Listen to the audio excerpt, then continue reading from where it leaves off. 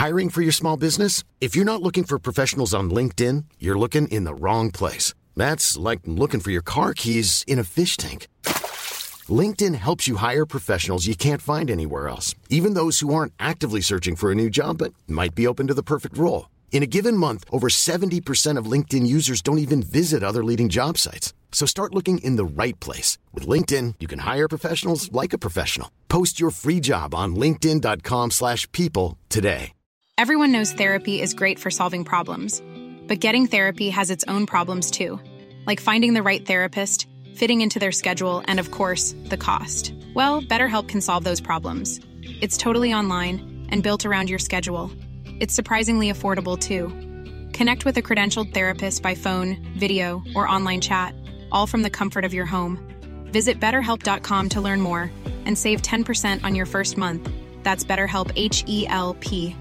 Burrow is a furniture company known for timeless design and thoughtful construction, and free shipping, and that extends to their outdoor collection. Their outdoor furniture is built to withstand the elements, featuring rust-proof stainless steel hardware, weather-ready teak, and quick-dry foam cushions. For Memorial Day, get 15% off your Burrow purchase at burrow.com/acast, and up to 25% off outdoor. That's up to 25% off outdoor furniture at burrow.com/acast. Hello? Hello? Podcast Network Asia. Ako admittedly, ginawa ko yun. When I first got my license a long time ago, medyo matagal na yun. Tapos ako yung titirahin mo na naka-Vespa ako. Hayop tong tao. No. Mga immortal, I'm Stanley Chi, your host for the Underpaid Podcast. We talk about work-related topics in a light manner na parang nagchichismisan lang tayo sa pantry.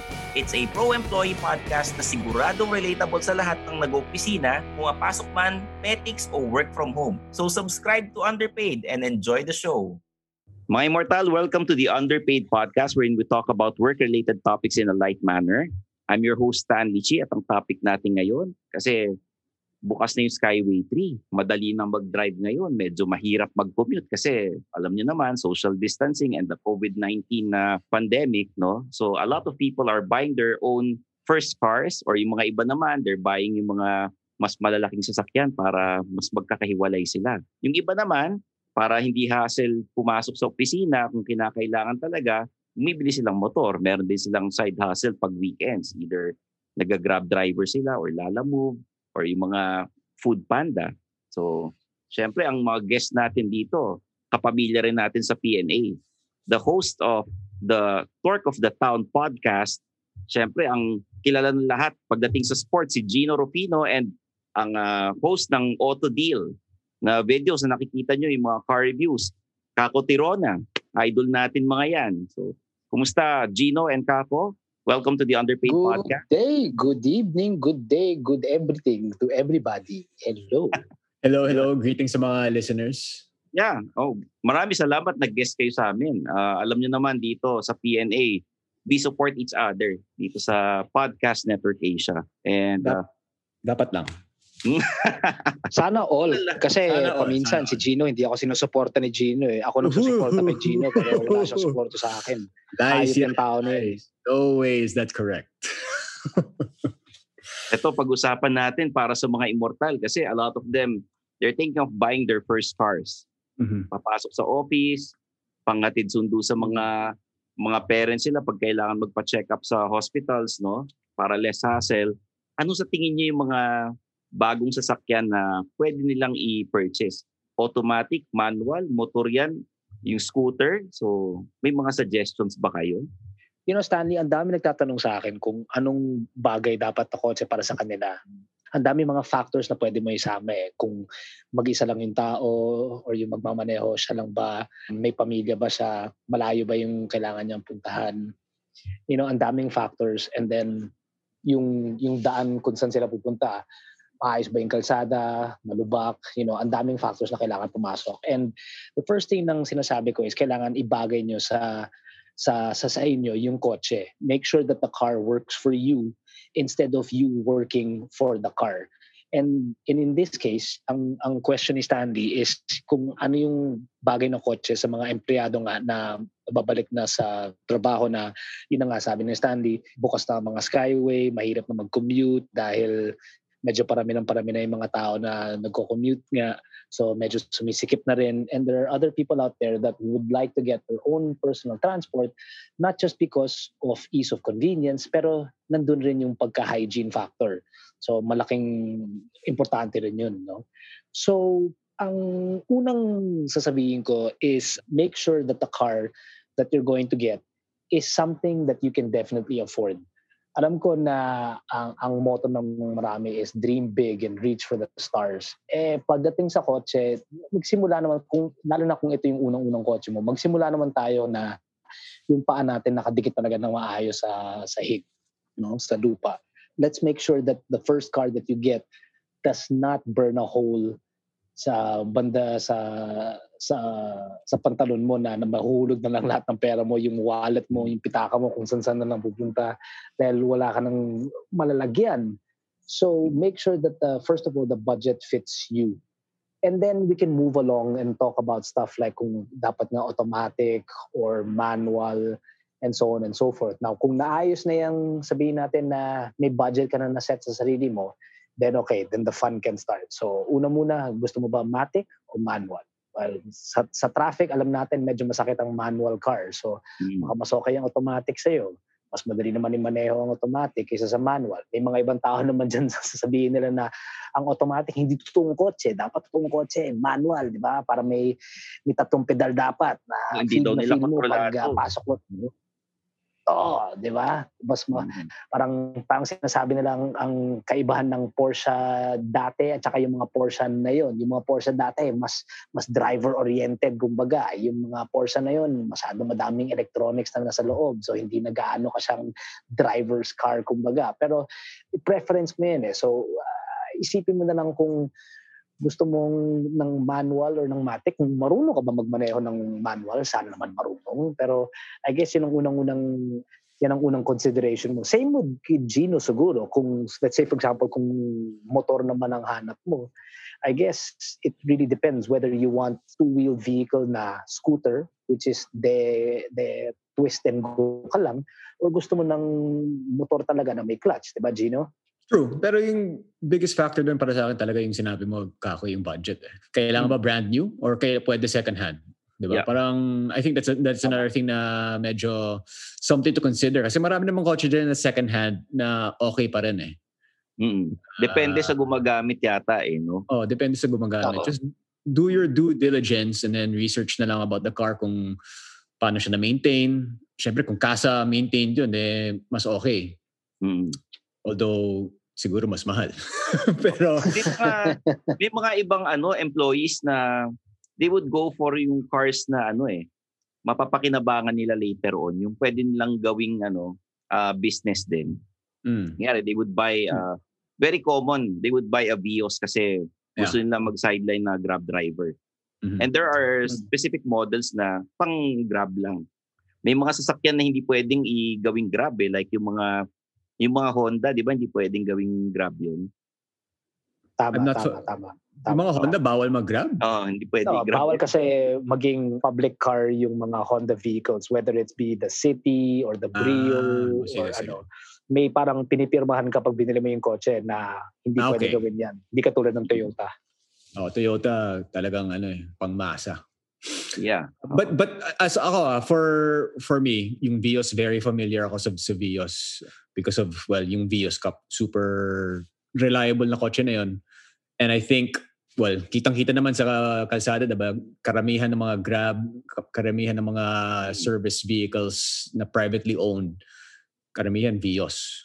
And there's a reason that is true kasi affordable siya, easy to maintain, and it's a very reliable car. So it's a great choice. And there's a reason why Toyota's number 1 in the world because they make great vehicles. And the Vios, for me, best bang for your buck siguro na car that is available today.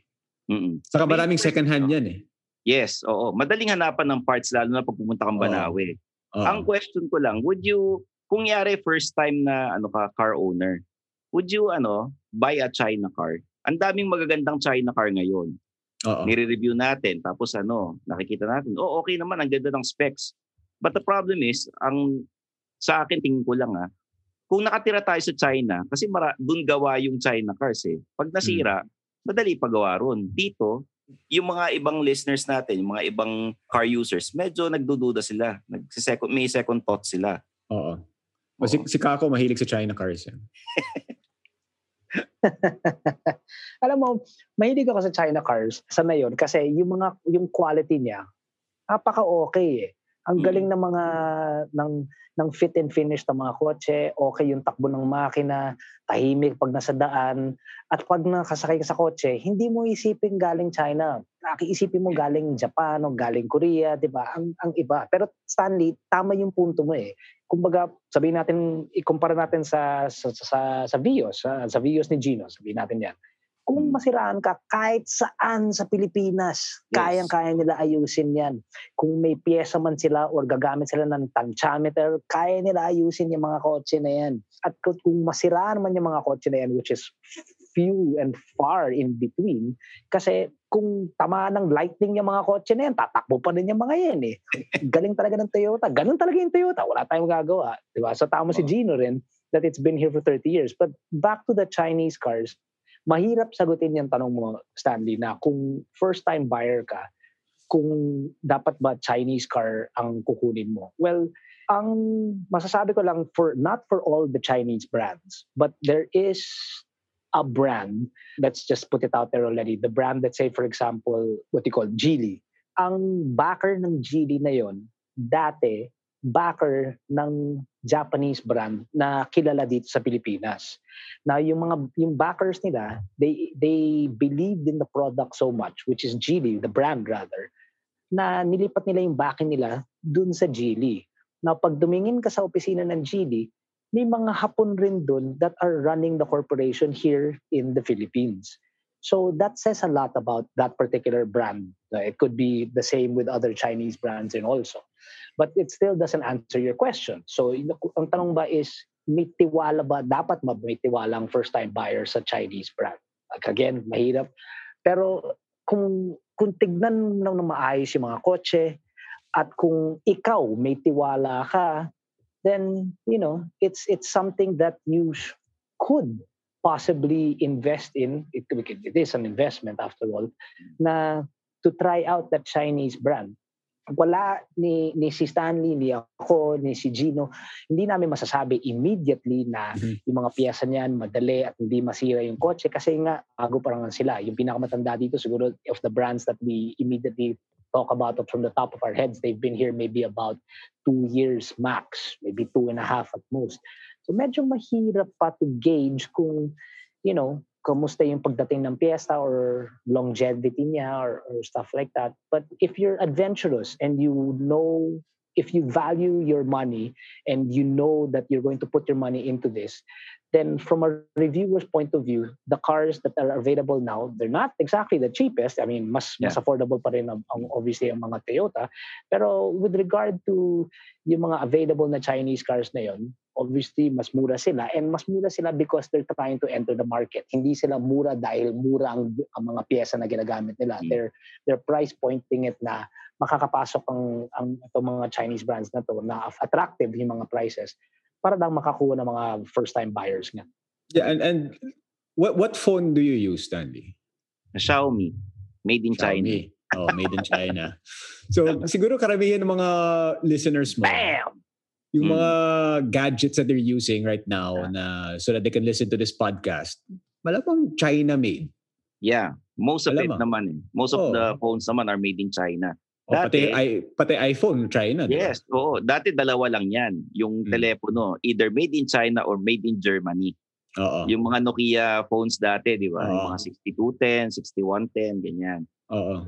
Pero ngayon, parang ang lakas ng loob ng China cars. They have 10-year warranty sa parts, 5-year warranty.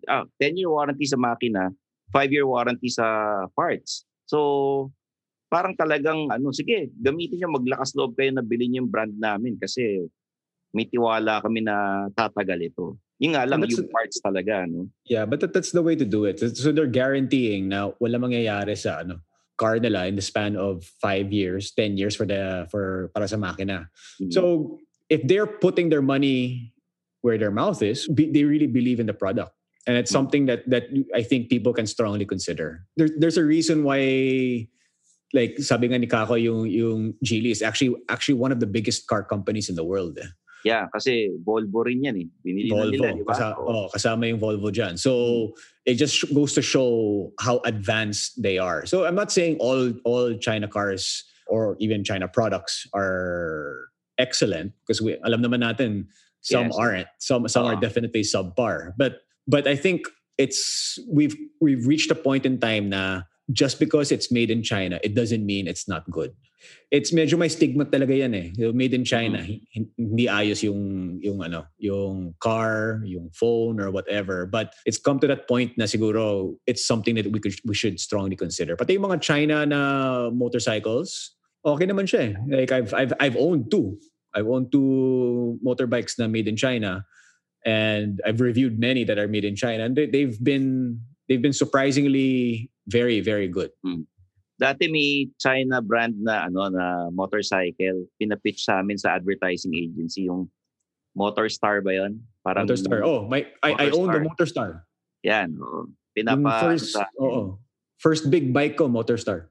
Oo. Tapos parang during that time, ang gusto nilang kuning endorser si Manny Pacquiao. During that time, that was early 2000s, sa advertising agency. Hindi ko alam kung natuloy ba or what, no? Kasi hindi kami nanalo sa pitch, iba yung kinuha. Feeling ko, I do remember Manny endorsing a motorcycle brand. I don't remember what brand it was. Oo. Basta yun, yung Motorstar, bagong dating pa lang, galing China. It's actually, okay siya. Like, when I sold that bike, I didn't want to sell it. Parang talagang attached ako sa bike na yun eh. And it's a very good quality motorcycle. Saka easy to repair yun. So, Cafe 400 yung model, and then Motorstar yung brand. So, if you ever come across that bike, na big bike na pwede pang expressway. So, if you live sa South, and you work sa Makati, pwede gamitin yun kasi pwede ka mag-SLEX eh. So, I recommend that bike. Oo. Mas parang mas medyo maarte tayo pagdating sa kotse. Pag sa bike, sa motor, parang kahit galing China, parang mas open tayo. Bakit ganon, Gino? Para sa akin, that's actually, for me, hindi super accurate. Because kasi yung mga motor, example yung KTM, yung mga small displacement na KTM, yung mga Duke 390 and below, those are Philippine made. Dito na sa Pilipinas yan. So, it doesn't, para sa akin, it because the world of motorcycles, yung mga Ducati, Italian brand, pero gawa sa Thailand. Parang normal na yun eh. Normal na yun na just because it's a brand from Italy, from the UK, from the States, doesn't mean it's made there. I guess that's why na parang because of that, okay pa rin yung mga bikes from China, bikes from Thailand. Kasi when you say, yung bike na yan galing Thailand, well, that could mean it's a Ducati. So it doesn't necessarily mean it's not a good bike. India makes one of the best bikes in the world, Royal Enfield. Isa sa pinakamalakas na brand yan sa buong mundo. And one of the top-selling bikes since 1903. They haven't stopped making motorcycles. So ayun, India made yung Royal Enfield. And it's a very, very good brand of a motorcycle. Na pati yung mga Triumph, takot sa Royal Enfield. Kasi bang for your buck talaga yun eh. Kaya naman yung pinapagawa sa Thailand or sa India kasi mas mura yata yung labor doon. Yes, absolutely. Kasi let's say if Ducati only made yung mga motor nila sa Italy, hindi sila makakompete sa mga Japanese brands. So sa mga Honda, Kawasaki, Yamaha, Suzuki, yung Big Four. Okay. And actually, some Yamahas are actually built in Thailand also. So it's ganun na rin yun. Parang it's come to that point na parang just because it's a Japanese brand doesn't mean it's made in Japan. So parang when Yamaha and some of the Japanese brands found out na, Ducati gumagawa na ng bike sa Thailand, KTM gumagawa na ng bike sa Pilipinas, ina-export sa China, but baliktad. So the KTMs built in the Philippines are actually exported to China. So because of that, I guess nawala yung stigma na galing India yung Harley Davidson na yan. It's not a good bike. Galing Thailand yung Ducati, it's not a good bike. Kasi the second biggest factory of Ducati is in Thailand. Okay. So, ano yung recommend mo na kahit hindi na model, yung brand lang, magbigay ka lang ng brand ng motor para sa mga immortal. If they want to buy yung unang bike nila, unang motor. Well, before they buy their first bike, kailangan siguro, I always stress this in every time I'm interviewed about motorcycles. They need to invest in themselves muna, in themselves muna. So kailangan take lessons and get the proper gear. So I know it's not easy sometimes to get lessons. In fact, majority of the riders out there, malamang hindi yan lakasan na lang ng loob yung iba yung ginawa nila no? Trial and error. That's why maraming aksidente. So, but we want to avoid that as much as possible. So, there are schools naman that you can go to that are relatively affordable and there's no price in safety. Kasi alam naman natin sa motor, kung machambahan ka, that could mean something very fatal. Something either very bad. Baldado ka or hindi ka mabubuhay. No? So, delikado. I mean, admittedly, delikado siya. And we need to take care of that so that we need to inform ourselves as much as possible before we actually even get out on the roads on two wheels. Having said that, syempre yung mga brands na reliable, para sa akin lang the two most reliable brands na available dito sa Pilipinas, yung Honda saka yung Yamaha. Owner ako ngayon ng Yamaha. Yung mga bibili ng Vespa, ano yun? Pang opisina ba yan o pang ano lang? Pang forma lang yun. Pang Tagaytay. pang forma yun. But it's ako I love Vespas. Kako may Vespa yan. Hoy. Vespa rider yan si Kako. So it's actually yan na. No. Okay, ito na. Yung Vespa dito sa Pilipinas during the lockdown, I was talking to AutoHub about this. AutoHub is the distributor in the Philippines of brands like Hyundai, T10, Ford, Willie T10. Mm-hmm. And then he told me that Vespa was the one that was really selling.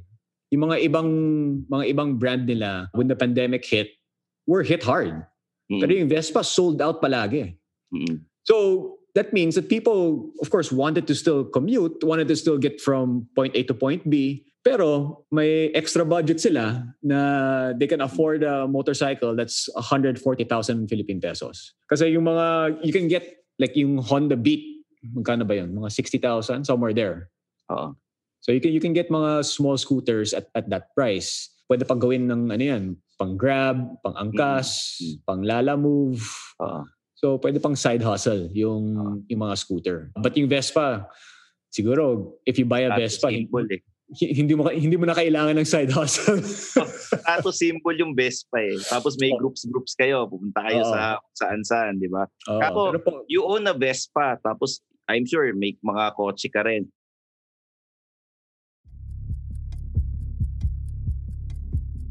If true crime is your thing, check out a killer new podcast, The Last 24 Hours, where we examine gruesome true stories of murder here and around the world. Season 1 coming soon on Spotify, Apple Podcasts, and all other podcast platforms.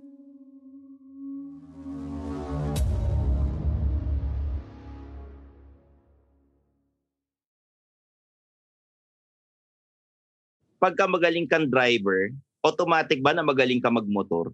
Hindi ko pwede sabihin yan. Hindi obra yan. Porket marunong ka magmotor, ibig sabihin marunong ka magmaneho ng kotse and vice versa. Hindi, mahirap ganyan. Mahirap sabihin yan, Stanley, kasi, well, to be frank with you, alam naman natin na ang daming nagmamotor na they don't abide by the rules of the road. Yes. And madami rin nagmamaneho ng kotse that don't abide by the rules of the road. Now, let's take it to a point na sabihin natin, nagmamaneho ko ng kotse and medyo nga you don't abide by the rules of the road. Nako, lalo na pag nagmomotor ka. Di ba? Kung saan ka hindi pwede mag-U-turn, mag-U-turn ka. Kung pwede mo i-abante yung motor mo at maghintay ka sa pedestrian lane para lang mahintay mo yung green light, gagawin mo rin yun, di ba? So no, I don't believe that it goes that just because marunong ka magmaneho ng kotse, marunong ka rin magmaneho ng motor. And tama din si Gino when ang sabi niya na yung first line of defense mo dapat dyan is to invest in yourself, na dapat nga mag-classes ka in the same way na bago ka maneho ng kotse, hindi lang yung basta-basta na tuturuan ka ng kaibigan mo, ng barkada mo, or ng family driver, kung sino-sino. Kailangan pag-aralan talaga yan because driving a motorcycle or a car is really, it's a privilege. It's not a right. It's a privilege and we should not abuse that privilege. Yan. Tsaka yung mga immortal na nakikinig sa atin, yung mga mag-aaral pa lang mag-driving school kayo dun sa reputable na driving school. Tapos, kung kukuha kayo ng lisensya na non-pro sa LTO, mag-exam kayo. Huwag naman kayo magbayad. Yeah, actually, kasi ang daming nangyayaring aksidente because yung iba hindi na nag-driving test, hindi na nagbayad na lang sila or what, no?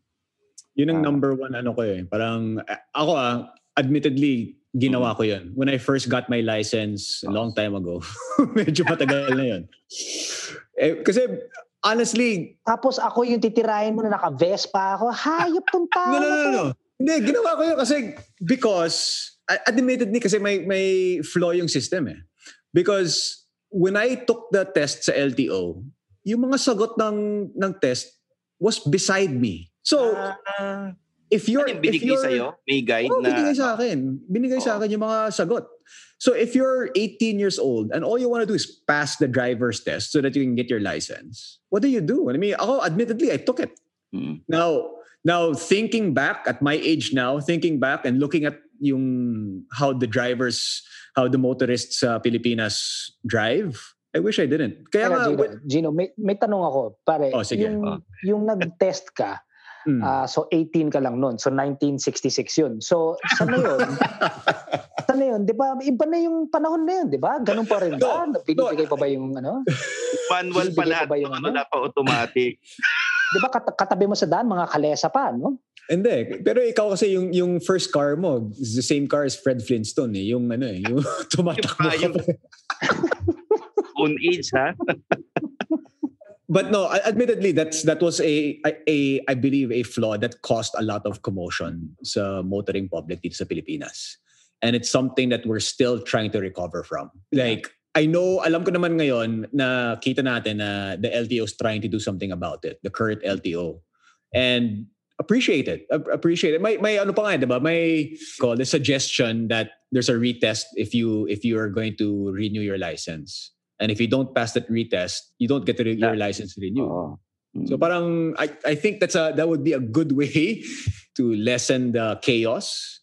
But at the same time, people need to get to work. People need to be able to earn money to put food on the table. Alam naman natin yun eh. So kailangan talaga eh. So it's a double-edged sword eh. So what do you do? Yung public transportation natin dito sa Pilipinas is really tough. It's still developing. So I don't know the answer to that. I'm sure there's smarter people in this world that can help in that department. Pero it's something that we have to something that I think that needs to be rectified, needs to be fixed. Would you guys recommend buying small cars? Ang dami naglabasan, nagaganda yung Espresso, Wigo, di ba? Tapos yung mga Hyundai, naglabasan din sila ng mga small cars. Sa tingin nyo ba, hindi yan parang pag bumahari ito, bumagyo? Ano yan, kailangan na lang ba tayo act of God pagka bumili ng sasakyan? Di ba? May isa, di ba? May insurance, di ba? Insurance, act of God. Kasi di ba, for the most part, that's true. For the most part, mahirap sabihin to, pero kung alam mo may baha, huwag mo nang pipilitin yung kotse, di ba? Hindi yan barko, hindi yan kotse ni James Bond na pwede sumisid sa baha. So, if it comes to small cars, ako wala akong problema sa small cars. Ayun na naman si Gino, hihirit yan. Wala kang problema kasi pandak ka. So, itong Gino na to, wala talagang tigil eh. Yung Wigo kay Kako, parang parang Fortuner. Baka magkahit lang kami ni Kako. Madapa ka sana, Rufino. Madapa ka sana. Anyway, yung mga small cars, wala namang problema yan eh. Kasi, in fact, nagkaroon kami ng comparo nga sa Auto Deal about these small cars. And these small cars are actually getting better and better. They're much more comfortable. They're much safer inside. The driving dynamics of the car is really great.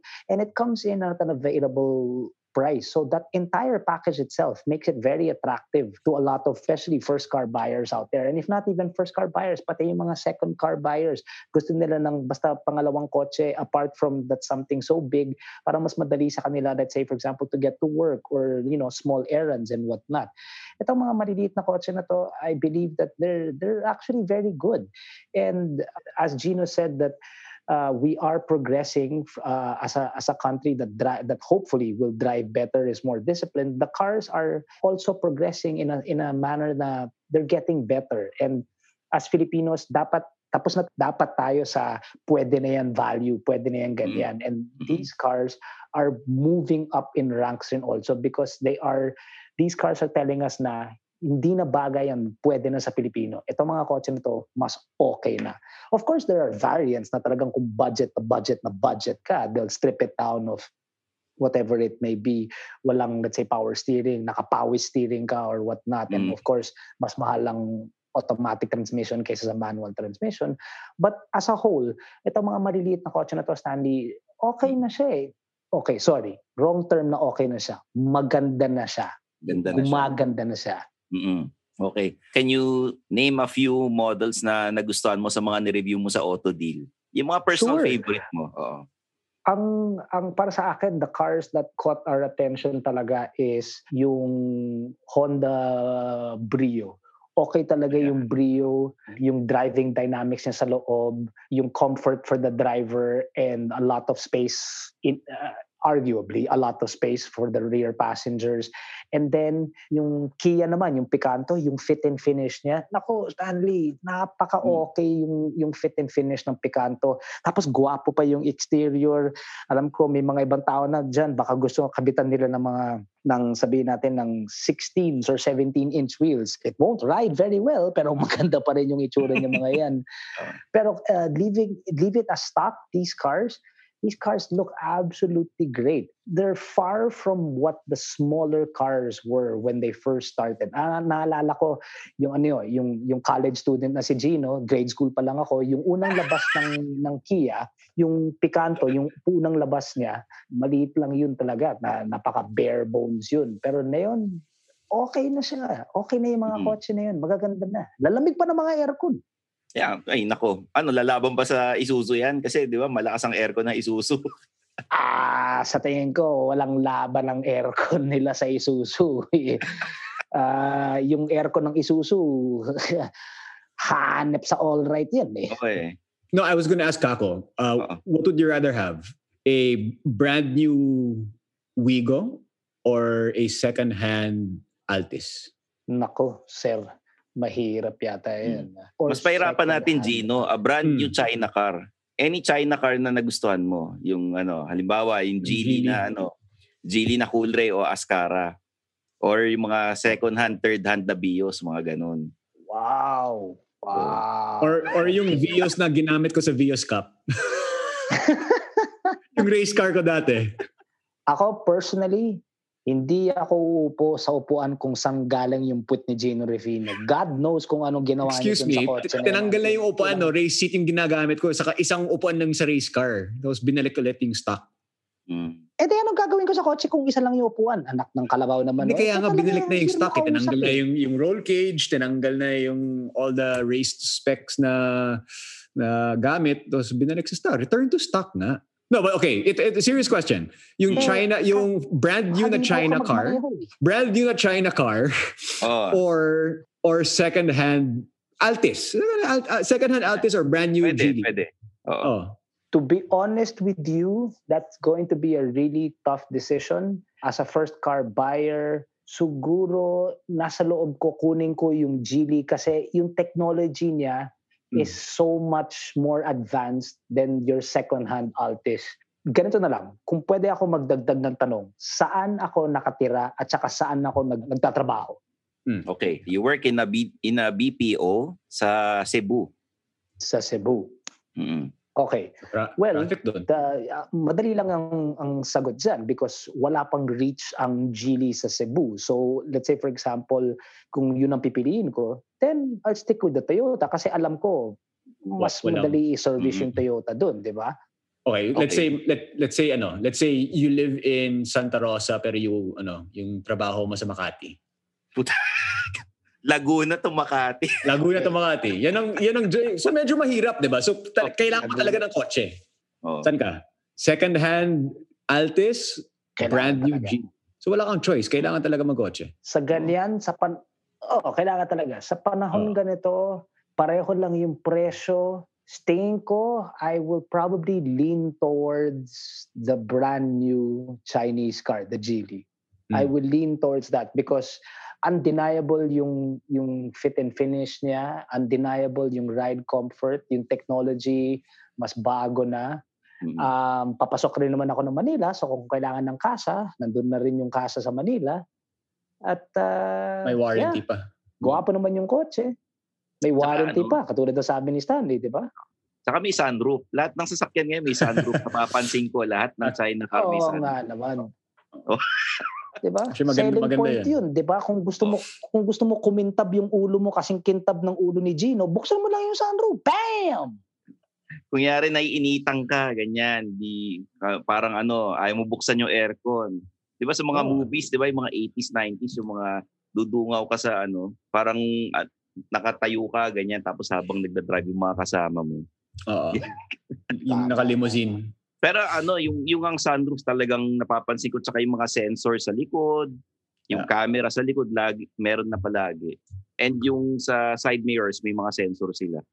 So, undeniable talaga yung bagong tech na yun sa mga kotse. Undeniable. So, mahirap, although there will be some people that will lean towards the second hand or the third hand Altis, and it will definitely be a good buy. It's undeniably difficult not to choose a new car because of the amount of technologies that are found inside the automobile, which is some examples are just exactly yung mga sinabi nga ni Stanley. Mahirap i-deny yun.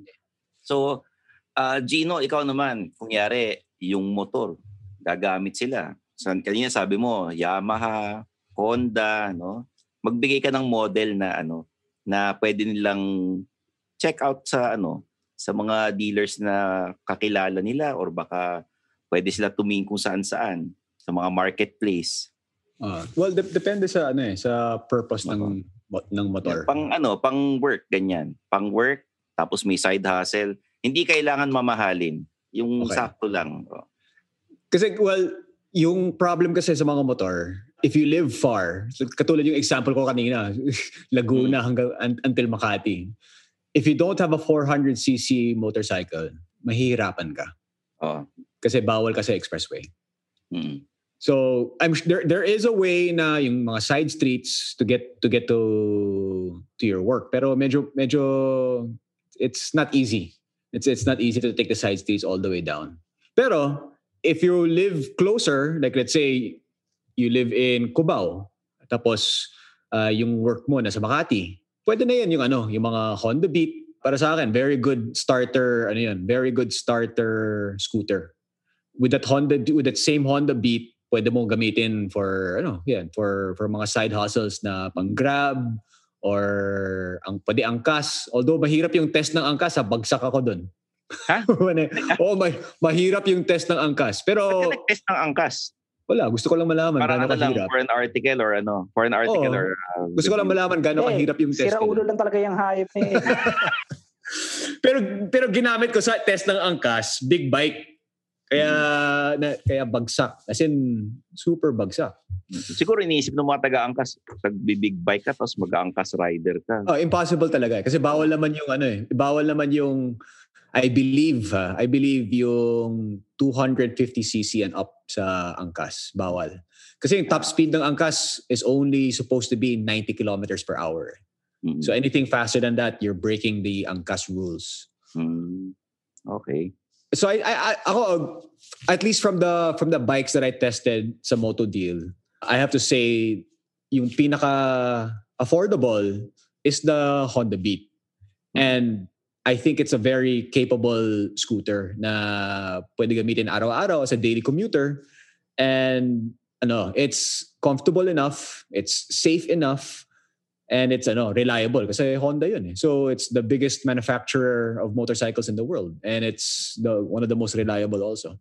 So yan, mga immortal, narinig nyo na mula kila Gino tsaka kay Kako. Pero let's talk about your hosting gigs naman. Kasi si Gino, sportscaster to eh.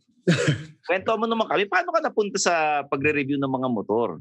Okay, well, I started actually in the motoring world a long time ago. In fact, when I was still in Studio 23, what Sports in Action was before it was, off the air.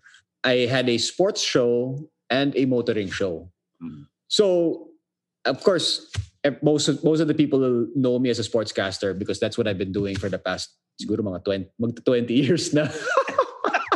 Kakalabasan na ng edad. No?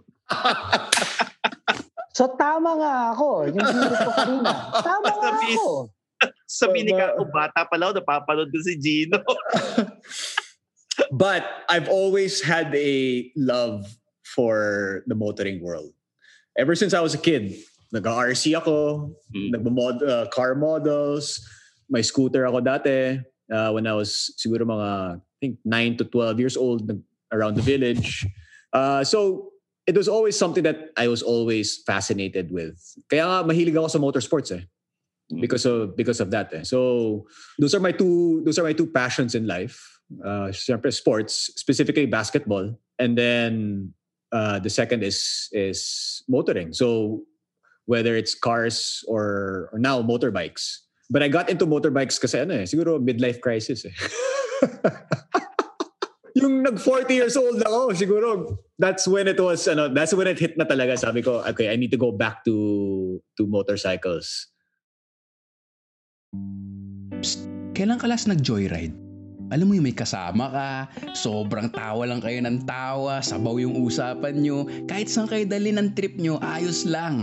Tapos biglang tatahimik, lalalim yung usapan, magiging intellectual, emotional. Ngayon, kahit stuck ka mag-isa sa bahay, sa traffic, sa trabaho, pwede ka nang sumabay sa joyride of intellectual wall conversations sa podcast kong Sabayan with Victor, produced by Podcast Network Asia. Sabay na sa Sabayan with Victor.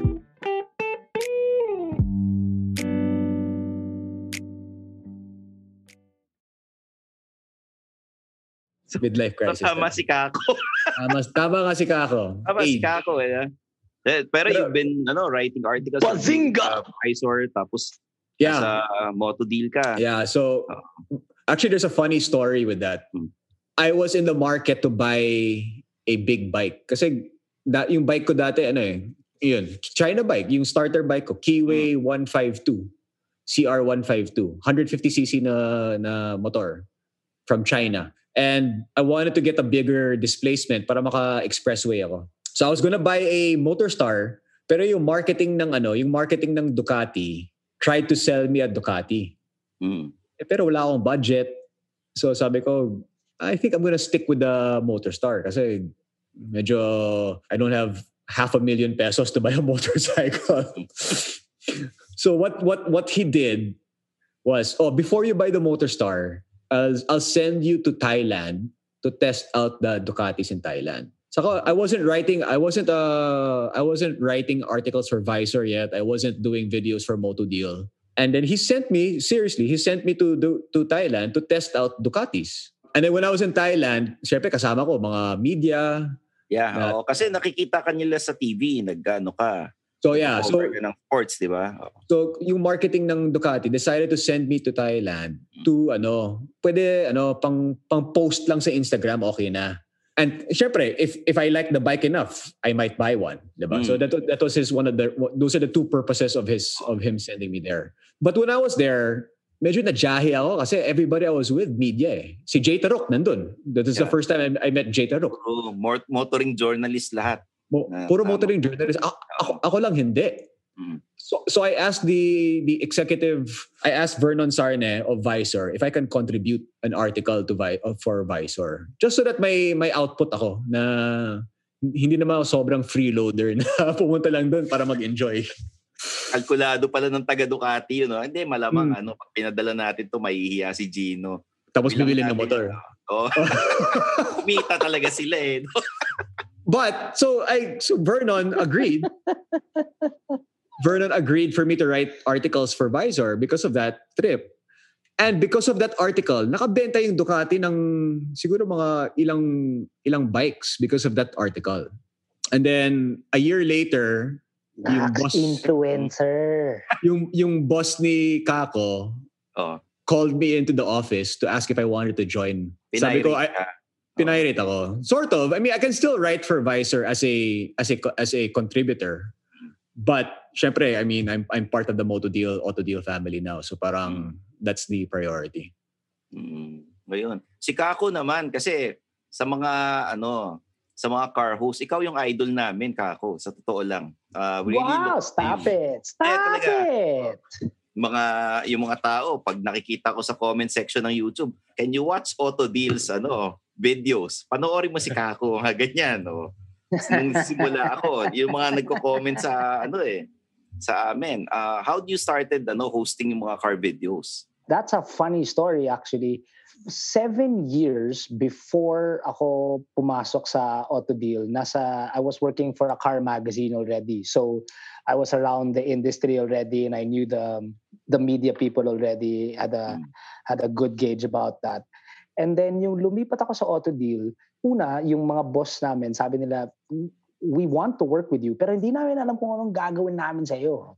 Tambay ka na lang muna dyan sa gilid, mangulangot ka na lang muna. So, you were being paid without wala kang ginagawa, you're being paid. Pinirate ka nila mula dun sa magazine. Hindi ako to be clear, tapos na yung stint ko sa C. So wala na akong trabaho for about 2 or 3 months and gusto ko na talaga lumipat sa Auto Deal. Pero before being hired, ang sabi nila is that we have no idea in what capacity you can work for us. We want to work with you, but we have no idea in what capacity.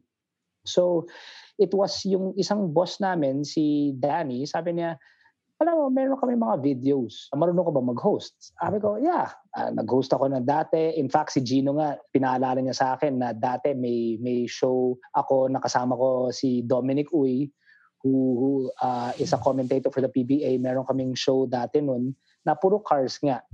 It was a fun show. Slipstream. What's the title of the show? I remember correctly. Wow, he remembered! Slipstream. Anong channel pinapalabas dati? I think lumabas sa 23, di ba, Gino? Studio 23. In fact, I can even give you yung lineup yun eh. So for Sunday, before the UAAP games or after the UAAP games, ayun, Stoplight, then Hotwire, then Slipstream. Hotwire yung show ko dati, yung motoring show ko dati. So from there, sinabi nila, meron kami mga videos na ginagawa na the whole point of the video obviously was not just to review cars but to show the feature of the car. And of course, if you're interested in the automobile, then the natural progression was that daan kayo sa autodeal.com.ph kasi yung mga kotse na review namin, lumalabas nga sa website namin kung may mga dealer partners kami na nagbinibenta yan, specific model na yan, or papalapitin namin yung mga dealers sa iyo kung saan ka man. Why don't you be part of the media arm of Auto Deal and review these cars? Sabi ko, sure, okay. So test kami. And it seemed like a natural fit because ang sabi ng mga boss sa akin, okay, huwag ka naman maging gagong-gago sa camera, pero just be yourself, be lively, and try to entertain at the same time that you are informing. So, dami kaming test na ginawa, a lot of, hanggat na yun, it's still a learning process para lang maayos yung format on how to deliver and so on and so forth. And so far, it's been a fit. It's been a good fit. Actually, natutuwa kami sa mga videos ninyo sa YouTube. Nung una ko napanood yung video ni Kako, inisip ko, siguro taga Lasal Green Hills to. Lasal Green Hills ka ba? Siguro Lasalista to. Yes. Lasal Green Hills siguro to. Dumaan po ako sa Green Hills, yes sir. Yun ang iniisip ko. Lasal Green Hills to. Tatanong ko nga pag na-meet ko to. GH na GH, ah. Oo yung humor niya, Lasal Green Hills to. Gustahan tayo. Yeah, so yung pala nakakatuwa yung mga stories niyo sa hosting. Let's talk about your podcast, Talk of the Town. Kailan to yung schedule niya tsaka kailan nag-premiere to sa sa Spotify, Apple Podcast and Anchor. Produced by Podcast Network Asia. Yeah. With in cooperation with Autodeal, di ba? That's correct, yes. Yeah, it comes out every Wednesday. Every Wednesday, there's a new episode. Pero sometimes we put out 3 episodes sabay-sabay para sulit. Yung live yun? Naka-live stream kaya tapos nagiging podcast siya? No, it's recorded. It's recorded. So audio podcasts sa Spotify, Apple Podcasts. Tapos it's uploaded to Autodeal. Pero audio lang. Audio pa lang for now. We're still discussing whether we should put in a video component or something else. Pero as of now, it's just the audio that's uploaded. Syempre, it's on Autodeal's YouTube channel kasi mas malaki yung audience ng Autodeal. Sa YouTube. Pero audio siya, wala pang video. Wala pang video. Oo. Tapos yung live niyo ng umaga, yung live stream niyo sa umaga, iba pa yun. Iba pa yun, meron kayong live 10 stream, a.m. wala. Yeah. Yung 10 a.m. na schedule na binanggit niyo nun. That's supposed to be the 10 a.m. is when it's uploaded. Okay. On Wednesday. We don't know yet if we're gonna. So as of now, we're still testing it to see what the feedback is, and then if we feel like there's a chance to do something live stream on the Facebook page or YouTube para may interaction with the viewers. Maybe that's something that we can explore later on. But as of now, the truth is medyo natatakot rin kami mag-live kasi ako okay lang sa live kasi yung vocabulary ko okay lang. Pero si Gino, pag nagagalit yan, medyo NC-17 yung lumalabas sa bibig niya. So medyo nakakatakot. Ang dami mga bata nakikinig, mga idol nila si Gino. Sabi nila gusto ko kasing gwapo, kasing galing magsalita ni Gino. Kaso yung mga lumalabas sa bibig niya, Diyos ko, Lord. Paminsan-minsan talaga, akala mo kung saan galing, akala mo galing impyerno. Paano na conceptualize tong Talk of the Town? Ano pa nagsimula ito? That's a good question. Yeah, that's a good question. No, but we've been toying with the idea of doing a cross-promotion between the two channels, Autodeal and Motodeal. Parang we had ideas na parang we would try to do a car versus a motorcycle from Makati to Tagaytay or to La Union. Pero I think we all know who's going to win that if we'd actually do that. Siyempre ako, yung nakamotor. So we were toying around with all these different ideas, and then our bosses decided, why don't we do a podcast instead muna, and para rin to expand the brand of both channels, both websites, Autodeal and Motodeal. And we figured that a podcast would give us another avenue to reach maybe even a different audience than what the YouTube channels offer or have, I should say. Tsaka bagong market itong podcast para sa ating bagong market. Parang kasi ako most of the time if I'm in a car driving, which is very rare kasi or nakamotor ako and with a helmet and yung speakers sa helmet, I usually listen to podcasts rather than music. Or when I'm going on a run or whatever, nag-workout, it's usually a podcast that I listen to. So there was really a market for it. Ako, in sports, I always listen to podcasts. And I even have siguro mga 2 different podcasts about sports. So pinapakinggan mo si Woj at saka si Herd. Oh yeah. Those are very strong podcasts. Especially ako, favorite ko yung kay Woj. And we wanted to try something like that in that format. Again, different medium, different audience, and to help expand both Autodeal and Motodeal also. Ayun. So, i-promote nyo na itong podcast na Talk of the Town. Na, Kako, Baka pwede niyong invite yung mga listeners. Hihirit pa naman ako. Yan. Sabi ni Gino, sabi niya, nakikinig daw siya sa podcast pag nakamotor siya. Hihirit sana ako. Ako, nanonood ako ng YouTube pag nagmamaneho ako. Kaso hindi pwede pala, no? Yari tayo doon, di ba? Oo. Bawal yun. Driving tayo doon. Yari. Anti-distracting. Bawal pala yun. Hindi ko ginagawa yun, sir. Ayan. Oh, yeah, but Tani, thank you very much for having us on your show. It's been a blast. Thank you. Ito yung to be honest with you, ito yung unang show na kaming dalawa ni Gino yung guest imbes na yung host, and napakasaya talaga. Maraming salamat sa iyo.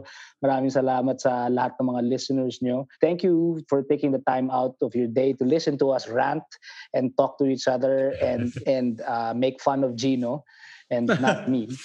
And yung podcast po namin by Podcast Network Asia is called Torque of the Town, where Gino and I talk about anything and everything under the sun. Pero more often than not, we try to talk about motorcycles and cars rin kasi yun rin naman ang trabaho namin after all. Sometimes we don't though. Sometimes we don't. That comes out every Wednesdays. And I guess more importantly, it's because we do the podcasts and Gino does his YouTube reviews and I do my YouTube reviews simply because we want to be able to tell the Filipino people out there that meron mga produkto na available nga sa market namin, and we'd like you to check out our webpage autodeal.com.ph because we want to be able to bring the dealers to you instead of you going out to the dealers to get you the best prices. And this is anywhere in the Philippines. Hindi lang po sa Luzon, pati sa Visayas at sa Mindanao rin po. Yeah, so imagine that, Stanley. You can actually go to autodeal.com.ph or motodeal.com.ph. Research on the bike or bawal the car. Sa akin, sa mga listeners. Sa akin, bawal. Sige. Bawal sa'yo. So to the listeners, the listeners can go to these websites, research on the different vehicles, and then purchase a car or a motorcycle all on one website. It's especially nowadays na medyo we have to be careful going out, no? So parang it's really something that's I guess a game changer of sorts that I think more people will be inclined to do. And then you can trust naman the mga reviews ni Kako if you're gonna buy a car. That is the first nice thing he has ever said to me in my entire existence. You realize that? But it's still not enough for me to say anything nice about him. Forget that, man. Baka yung mga ibang hater dun sa video mo, si Gino yung iba ron. Siguro mga... I have like 8 accounts. And the purpose of yung mga 8 accounts ko, hate on Kako. Yun lang. Hassel. So mga immortal na kung bibili kayo ng mga sasakyan, kita nyo naman, ingat-ingat din, siguraduhin yung swak sa budget at dapat marunong kayong mag-drive and yung safety ang pinaka-importante. Kung kayo pagod na galing sa trabaho, tapos hindi nyo kaya, huwag nyo pilitin. Magpahinga muna kayo, no? Sumunod tayo sa batas, may mga mag-driving lessons kayo tsaka mag-seatbelt, utang na loob. Please, iwasan natin yung mga aksidenteng ganyan. So there you have it. Gino Rufino and Kako Tirona of Torque of the Town. Supportahan natin yung podcast nila. Siyempre, lahat, pati ang Underpaid Podcast is produced by Podcast Network Asia. And if you have a podcast, gusto nyo makita yung mga rankings ninyo, yung mga ilan ng listeners, no? Get an account sa Podmetrics. Use the promo code Underpaid na all caps para magkaroon kayo ng links na magkakaroon kami ng kikitain naman. Para naman happy kami dito sa Underpaid. So, ayan. Kita-kits mga immortal next episode. Sana maulit Kako and Gino. Maraming salamat sa guest ninyo. Maraming salamat din, Stanley. I'm Stanley Chi and this is the Underpaid Podcast.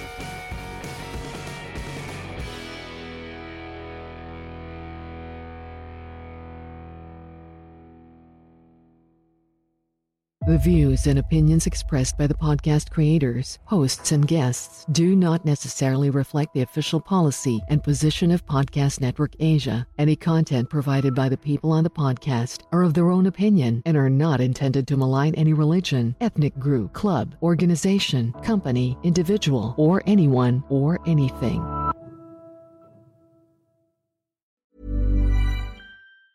Planning for your next trip? Elevate your travel style with Quince. Quince has all the jet-setting essentials you'll want for your next getaway, like European linen, premium luggage options, buttery soft Italian leather bags, and so much more. And is all priced at 50 to 80% less than similar brands. Plus, Quince only works with factories that use safe and ethical manufacturing practices. Pack your bags with high-quality essentials you'll be wearing for vacations to come with Quince. Go to quince.com/pack for free shipping and 365-day returns. This Mother's Day, treat mom to healthy, glowing skin with Osea's limited edition skincare sets. Osea has been making clean, seaweed-infused products for nearly 30 years. Their advanced eye care duo brightens and firms skin around your eyes, while the Golden Glow Body Trio nourishes and smooths skin all over.